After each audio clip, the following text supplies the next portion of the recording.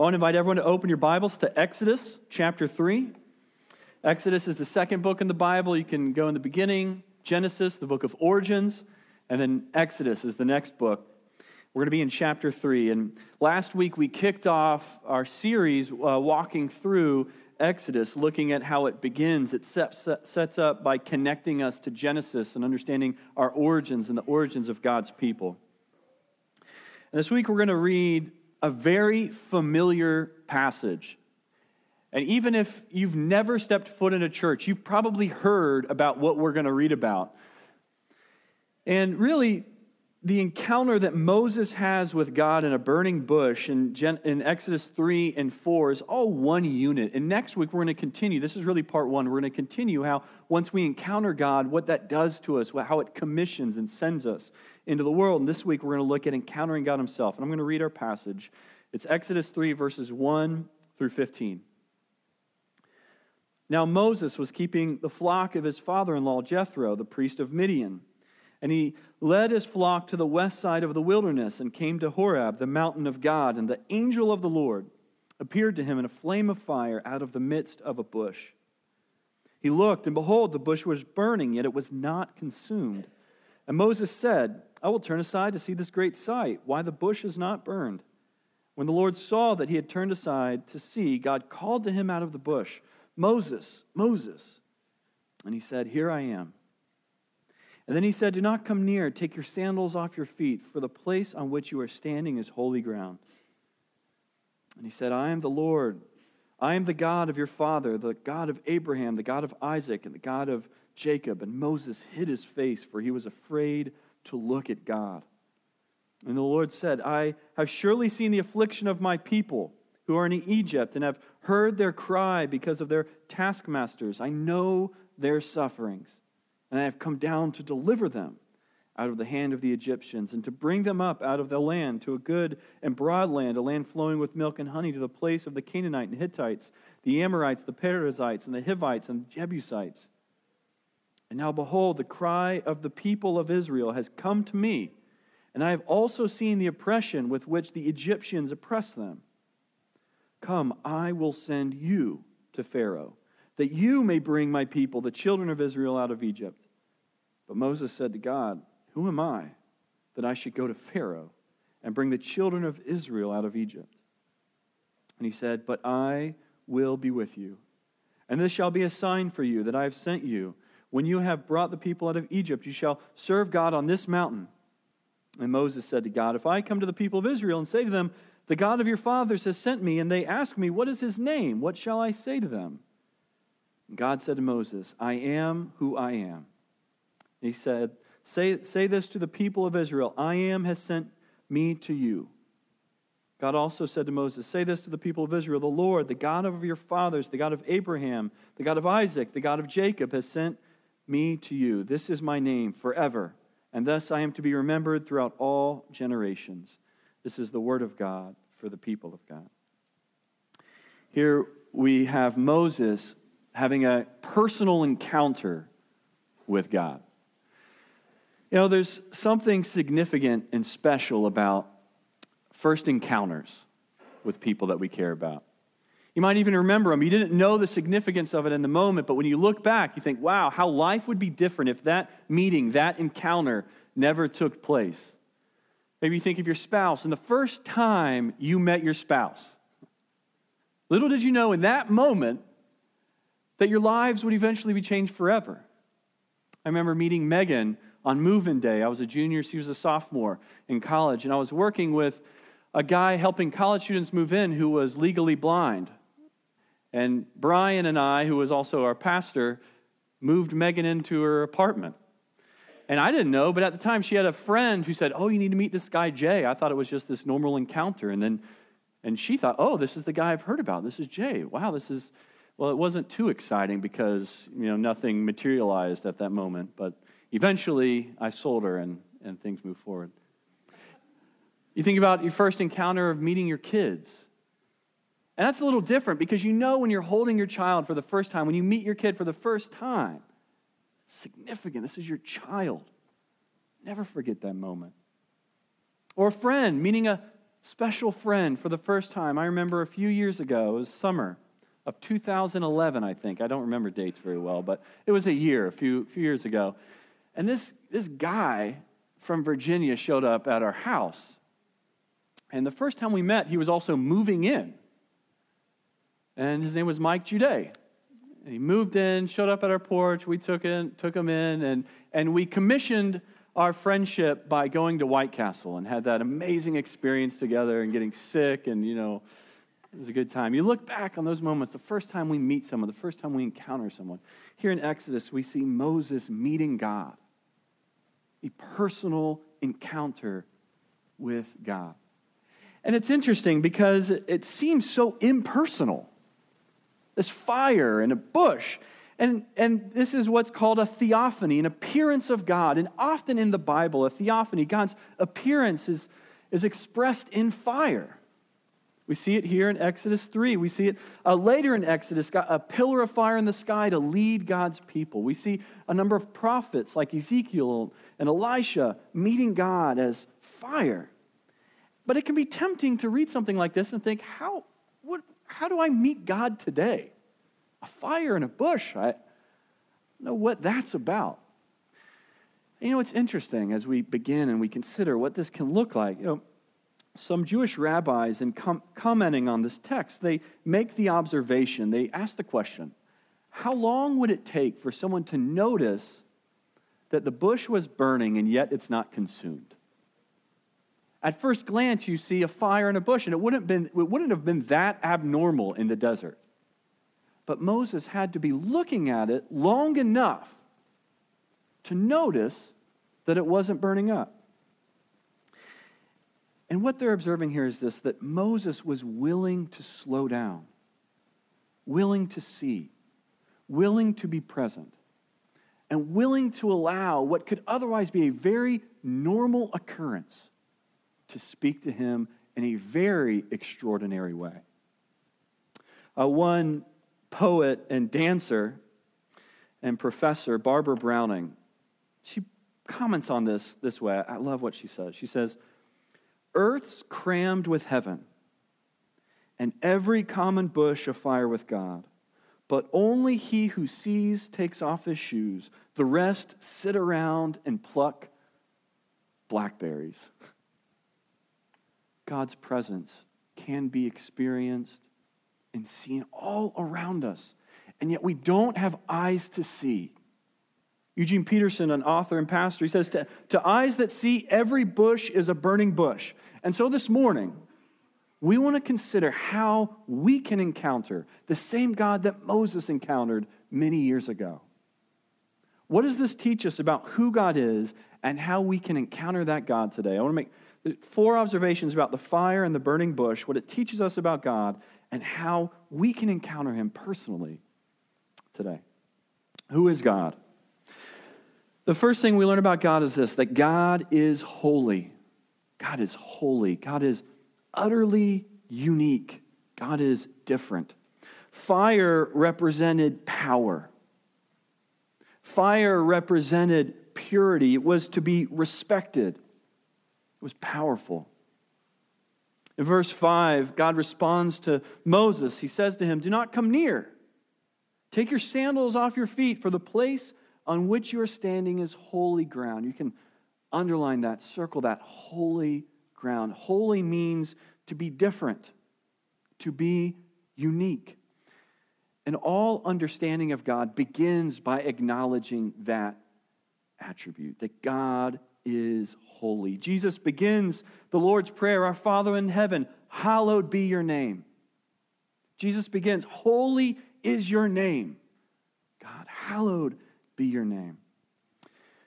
If I were to ask you, when someone asks you, what's the first thing that comes to mind when you think about God? What is it? Probably for many of us here, the first thing that may come to mind, the first thing that often comes to my mind may be God's love. God's loving presence. Maybe it's God's grace. And if someone responds with, the first thing that comes to mind when I think of God is holiness, we think, oh, okay. That sounds like a good church answer. holy. And holy is one of those words that's often just used in the church. We don't use it often in conversations in the marketplace or with our friends. Holy is one of those church words. And to say God is holy seems like one of those good church answers. And if someone says that, the first thing that comes to mind when I think of God is he's holy. It's almost like they need to talk in a different tone, like God is holy, yes. And you think when someone responds that way, yes, I think that's right. And that's good that you think that way about God. But, I don't know if I want to go with you to the movies. I don't know if you... And you wonder if someone says the holiness of God is the first thing that comes to mind, you wonder if they ever laugh. You're just thinking, like, do you have fun in life? The holiness of God, that's what comes to mind, that's what excites you. It's God's holiness. When I think of the term holy, the first thing that comes to mind for me, I think of this giant Bible we had in our home growing up.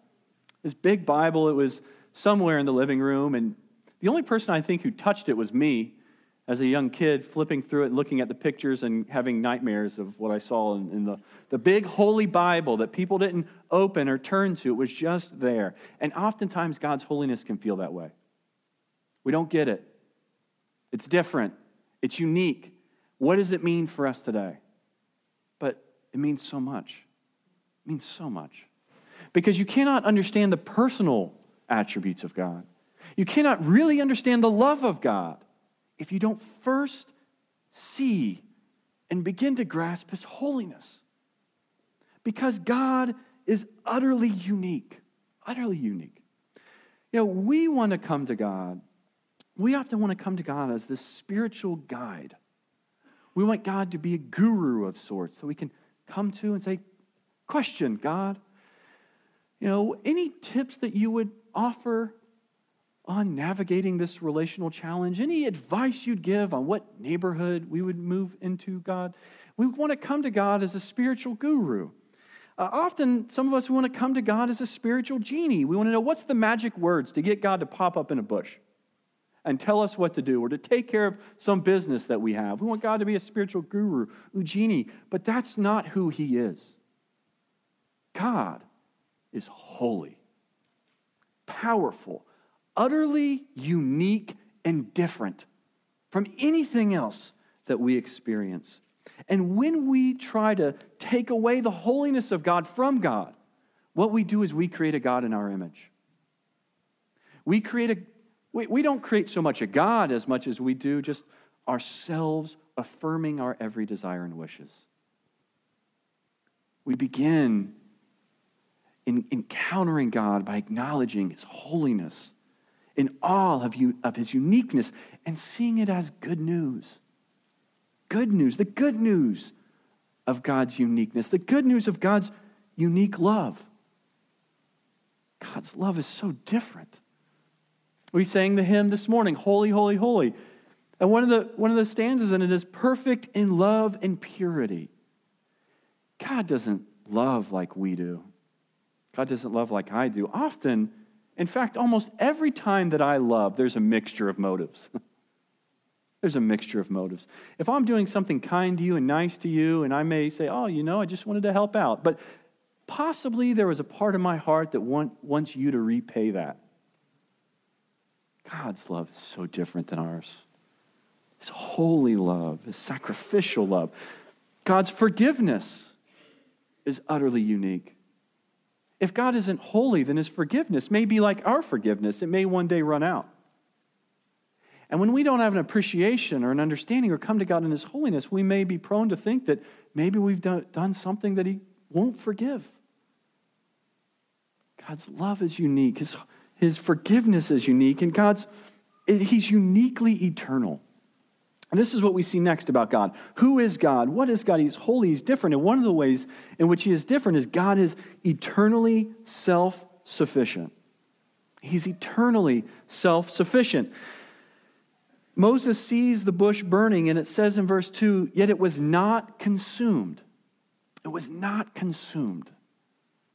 What we have here, one commentator notes that, again, God is demonstrating his power over creation, his power over the created world. We also see that the fire is sustained in and of itself. It doesn't need fuel. It doesn't need the wood. It doesn't need the bush to burn. It's self-sustaining. And God is eternally self-sufficient. He needs no one. He's dependent on nobody. And we see this communicated in the name that he is given. Moses, he comes to God, and God says to him, I'm sending you to deliver my people. And Moses asks, he's like, who am I going to tell him? What's your name? Who is the God who's sending me? And God responds. God says to Moses, I am who I am. He says, say to the people of Israel, I am has sent you. I am who I am. Now, many translations translate this different, and it's almost untranslatable. The reason, because when Moses asks God, what is your name? God gives him the verb to be. To be. In fact, the literal translation, which is hard to grasp, is God is saying, say to them, being itself has sent you. Being itself sends you. And what we learn here is this, that God is eternal. There never will be a time when it is said of God that he was. And there never was a time where it will be said of God that he will be. God is eternally self-sufficient. And now for you, I don't know about for you, but for me, that's confusing. That God is eternal, eternally self-sufficient. It doesn't seem to make much sense. And in fact, one noted atheist says this about God. If God is eternal and God is the creator of the world, then who created God? See, this makes no sense. But one thing, actually, this attribute of God, this quality of God, can be one of the greatest apologetics for God, and here's why. One of the greatest apologetics for God is the question of who is the prime mover of the universe, what philosophers ask, the prime mover, the first cause that set every other cause into existence. Who created everything? You see, because what the atheist doesn't acknowledge is that to believe in God is to believe in the supernatural, and if there is no supernatural, if there is no prime mover, then how are we all here? That there is a prime mover is in and itself a miracle. When you come to faith and the belief in God and trust in God as the I am, the eternally self-sufficient God, now you can look at creation completely different. You see meaning and order and beauty and love, not just chaos. If there is no God, then how are we here? What is the prime mover of the universe? This is an apologetic for God. But also, when we encounter the I am, it's humbling. It doesn't just shape how we view creation, it shapes how we see ourselves. And we don't, if we're honest, we don't like the idea that we're not the God, that we're not in ultimate control, that we don't define our destiny. Coming to the reality that God is in control, that God is God and we are not, is humbling. You know, Moses acknowledges this. Moses knows this. He comes to God. God says, listen, Moses, I'm sending you to deliver my people. Now, there's something you know about Moses in this moment. And we see it at the very beginning in verse 1. It says, now Moses was keeping the flock of his father-in-law, Jethro. Moses has fallen a long way. He was raised in a prominent Egyptian household, made some mistakes, and now he's living with his father-in-law. Now he's tending to sheep. And Egyptians, we learn in Genesis that Egyptians, they despised shepherds. You can almost imagine Moses growing up like, man, life's hard, but at least I'm not a shepherd. And those shepherds, man, they stink. They have it hard. And here he is, Moses is tending the flock of his father-in-law. Moses has fallen a long way. Moses is aware of his inadequacies. He's aware that he's not God. He comes, he says, who am I? Who am I, God? But you know, this is also liberating. It's liberating for Moses because when we come to acknowledge that God is eternal and self-sufficient, we can rest in his power and his love and his work. It's liberating to be able to acknowledge that I am a human being. I'm a person like every other person. The existence of the world isn't dependent on me. the wrongs of the world aren't going to be corrected all by me. That I can trust in the providence and work and hand of God. And God can send me into the world to bring about moments of redeeming moments. But it's not all on my shoulders. We encounter an eternally self-sufficient God. And that can lead me to trust Him, to be humbled by Him, and to rest in His work. We also see God communicate who He is, who God is. We see that God, thirdly, we learn that God is personal. God is personal.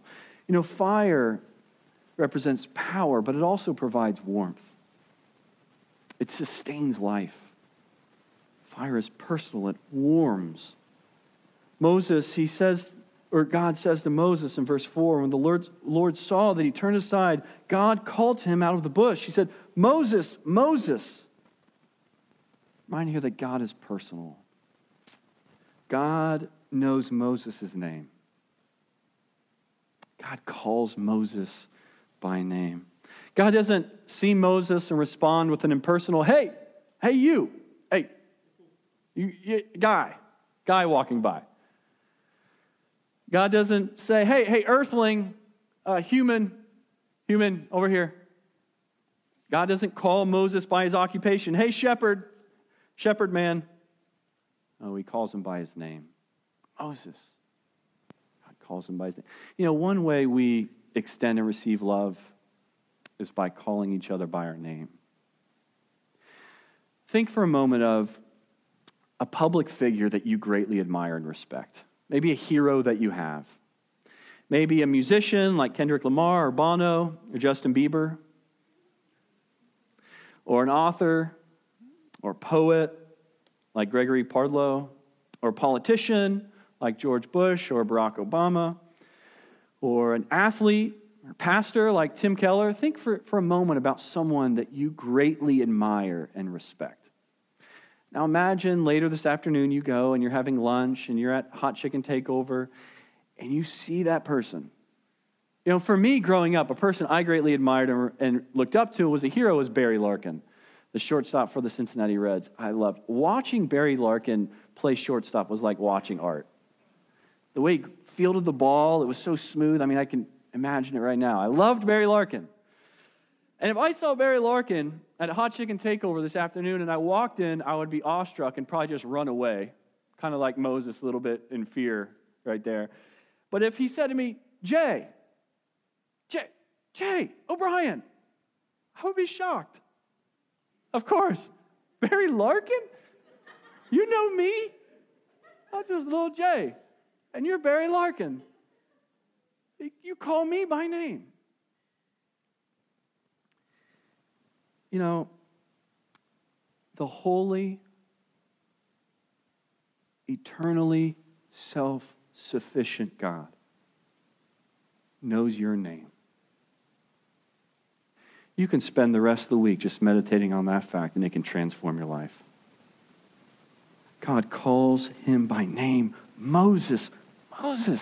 And God is personal. He is pursuing Moses. He's pursuing him. In fact, one person notes that in ancient Semitic culture, to repeat someone's name, it was called a repetition of endearment. It was an expression of an intimacy. I was saying, Moses, come here. Moses, God is pursuing him. And it struck me this week in reading this, that Moses, he doesn't know God's name, but God knows his. Moses, in some way, may not have even known that he was searching for God. But you know what? God was pursuing and searching for Moses. This isn't a random encounter. It's not like God was chilling in a bush and then Moses just happened to walk by. No, it's just like God to be in control, even when we don't see it or know it. God is pursuing Moses. This is no random encounter. God is personal. He speaks in ways that Moses and we can understand. He calls him by name. And I love this about God.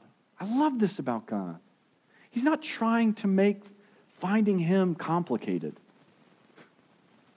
You know, sometimes religious people and pastors want to make finding God really complicated. We want to use language that you don't understand. We want to make it a formula that's very hard to do. We want to add a list of all the things you need to do to encounter God, to find God. And God, He wants to simplify it. He wants to call you by name. He wants you to experience Him in the normal, everyday existences of life. Moses is in a desert doing his job, and God can be found right there. Right there. God is personal. And He wants you to experience Him and encounter Him in personal ways. He knows your name. He loves you. He's pursuing you. And He does not want to make following Him complicated for you. What are the ways in which you experience God personally?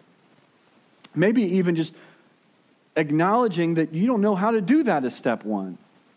Who is this God? This holy, transcendent, yet immanent and personal God. How is He to be found? How is He to be experienced in personal ways? He doesn't just reveal Himself to the cultural elites. He reveals Himself to ordinary, normal people like you and me. As to Moses, you've been cast out of Egypt. You have nothing to offer. You've fallen so far, but I'm not done. God is pursuing Moses personally. Who is God? He is holy. God is eternally self-sufficient. God is personal. And lastly, we see that God is the Redeemer. In verse 7, God shares why He's calling Moses. The Lord said to him, I have surely seen the affliction of my people. I've seen their suffering. I know their suffering, and I've come down to deliver them. I have a plan, and I want to redeem my people. I want to deliver my people. I want to save my people. Verse 10, come, I will send you to Pharaoh that you may bring my people, the children of Israel, out of Egypt. Who is God? Who is this God calling and sending Moses, the holy, self-sufficient, personal deliverer? This is God. And it's important to know if there's any... One of the things the author of Exodus, which many people believe is Moses, if there's one thing that the author wants you to know, it's that Moses is not the deliverer. Moses is God's agent, but God is the deliverer. God is the one who will redeem. God is the one who will rescue. God is in control. God is the one, the Redeemer, that God's people then and all of us today need. You know, it begins by saying the angel of the Lord called to Moses. And the early church fathers, and many today, believe that the angel of the Lord was the second person of the Trinity, a pre-incarnate Jesus Christ. And there is some debate about that, but many people believe that Jesus is here, that Jesus is the angel of the Lord, God's messenger. But regardless of whether the angel of the Lord is a pre-incarnate Christ or not, when we read this in light of who Jesus is, it can transform the nature of the redemption that God provides. On one occasion in John chapter 8, Jesus is having conversations with people at the temple, and He was confusing people. Jesus is at the temple. He's been healing people. His power, His reputation has gone before Him. People know He's been doing some miraculous things, and He's teaching in ways that's confounding people. It's confusing some of them. And they ask Him this question. I love this. In John 8:48, they say to Jesus, much like Moses, kind of asking God, who are you? They ask Jesus to say, are we not right? I love that leading question. Are we not right in saying that you are a Samaritan and have a demon? That's a good question. Are we not right, Jesus, in saying you're a Samaritan and a demon? Wrong on both accounts. Jesus was Jewish and didn't have a demon. And Jesus is so kind and patient, and He communicates with them, but then He says this. Listen to what He says. Jesus said to them, truly, truly, I say to you, before Abraham was, I am.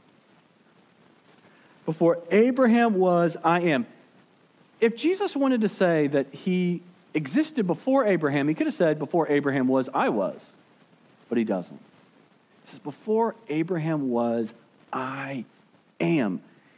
And rightly, the Jews here, they picked up stones to throw at Him. And I kind of have this funny episode in my mind. Jesus says this and runs away, and they're all throwing stones. But this would have been serious. I mean, they're trying to stone Jesus. They're trying to kill Him. because they knew what he was saying. Jesus was planting his flag in the deity. He's saying, I'm not just some carpenter. I'm not just some man. I am the same God in the bush, the burning bush of Moses. I am the same God that spoke life into existence. I am the holy, eternally sufficient, personal God, here to provide redemption, here to provide deliverance. In the same way, Yahweh worked through Moses to deliver God's people by parting the sea, through Jesus Christ on the cross, he parts death and life so that we could be accepted by God. Jesus says, before Abraham was, I am. Jesus is God. Jesus reflects the holiness, the power, the love, and the grace of God. And so the question for me and you today is, how can we encounter this God personally? How can you encounter God? Are you looking for him? Are you open to being found? Are you open to being found by God? How are you encountering God? Are you in awe of his holiness? In awe of his transcendence and his power and his beauty? Are you open to being reassured by his eternal self-sustaining power? Are you willing to be loved and to invite him to personally pursue you? And are you open to being redeemed by the finished work of his Son? How are you encountering God today? Let's pray.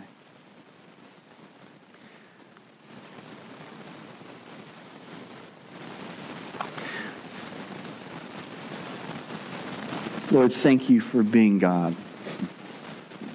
A God who is both holy and transcendent and yet personal and immanent.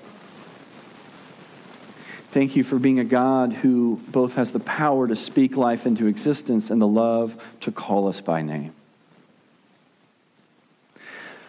Lord, work in our minds, awaken our minds that we may know you, that we may think like you think. Awaken our hearts that we may believe and trust you and desire your work in this world. And shape our hands that we may bring your love and grace to a hurting world. We pray this in the name of your Son and the power of the Holy Spirit. Amen.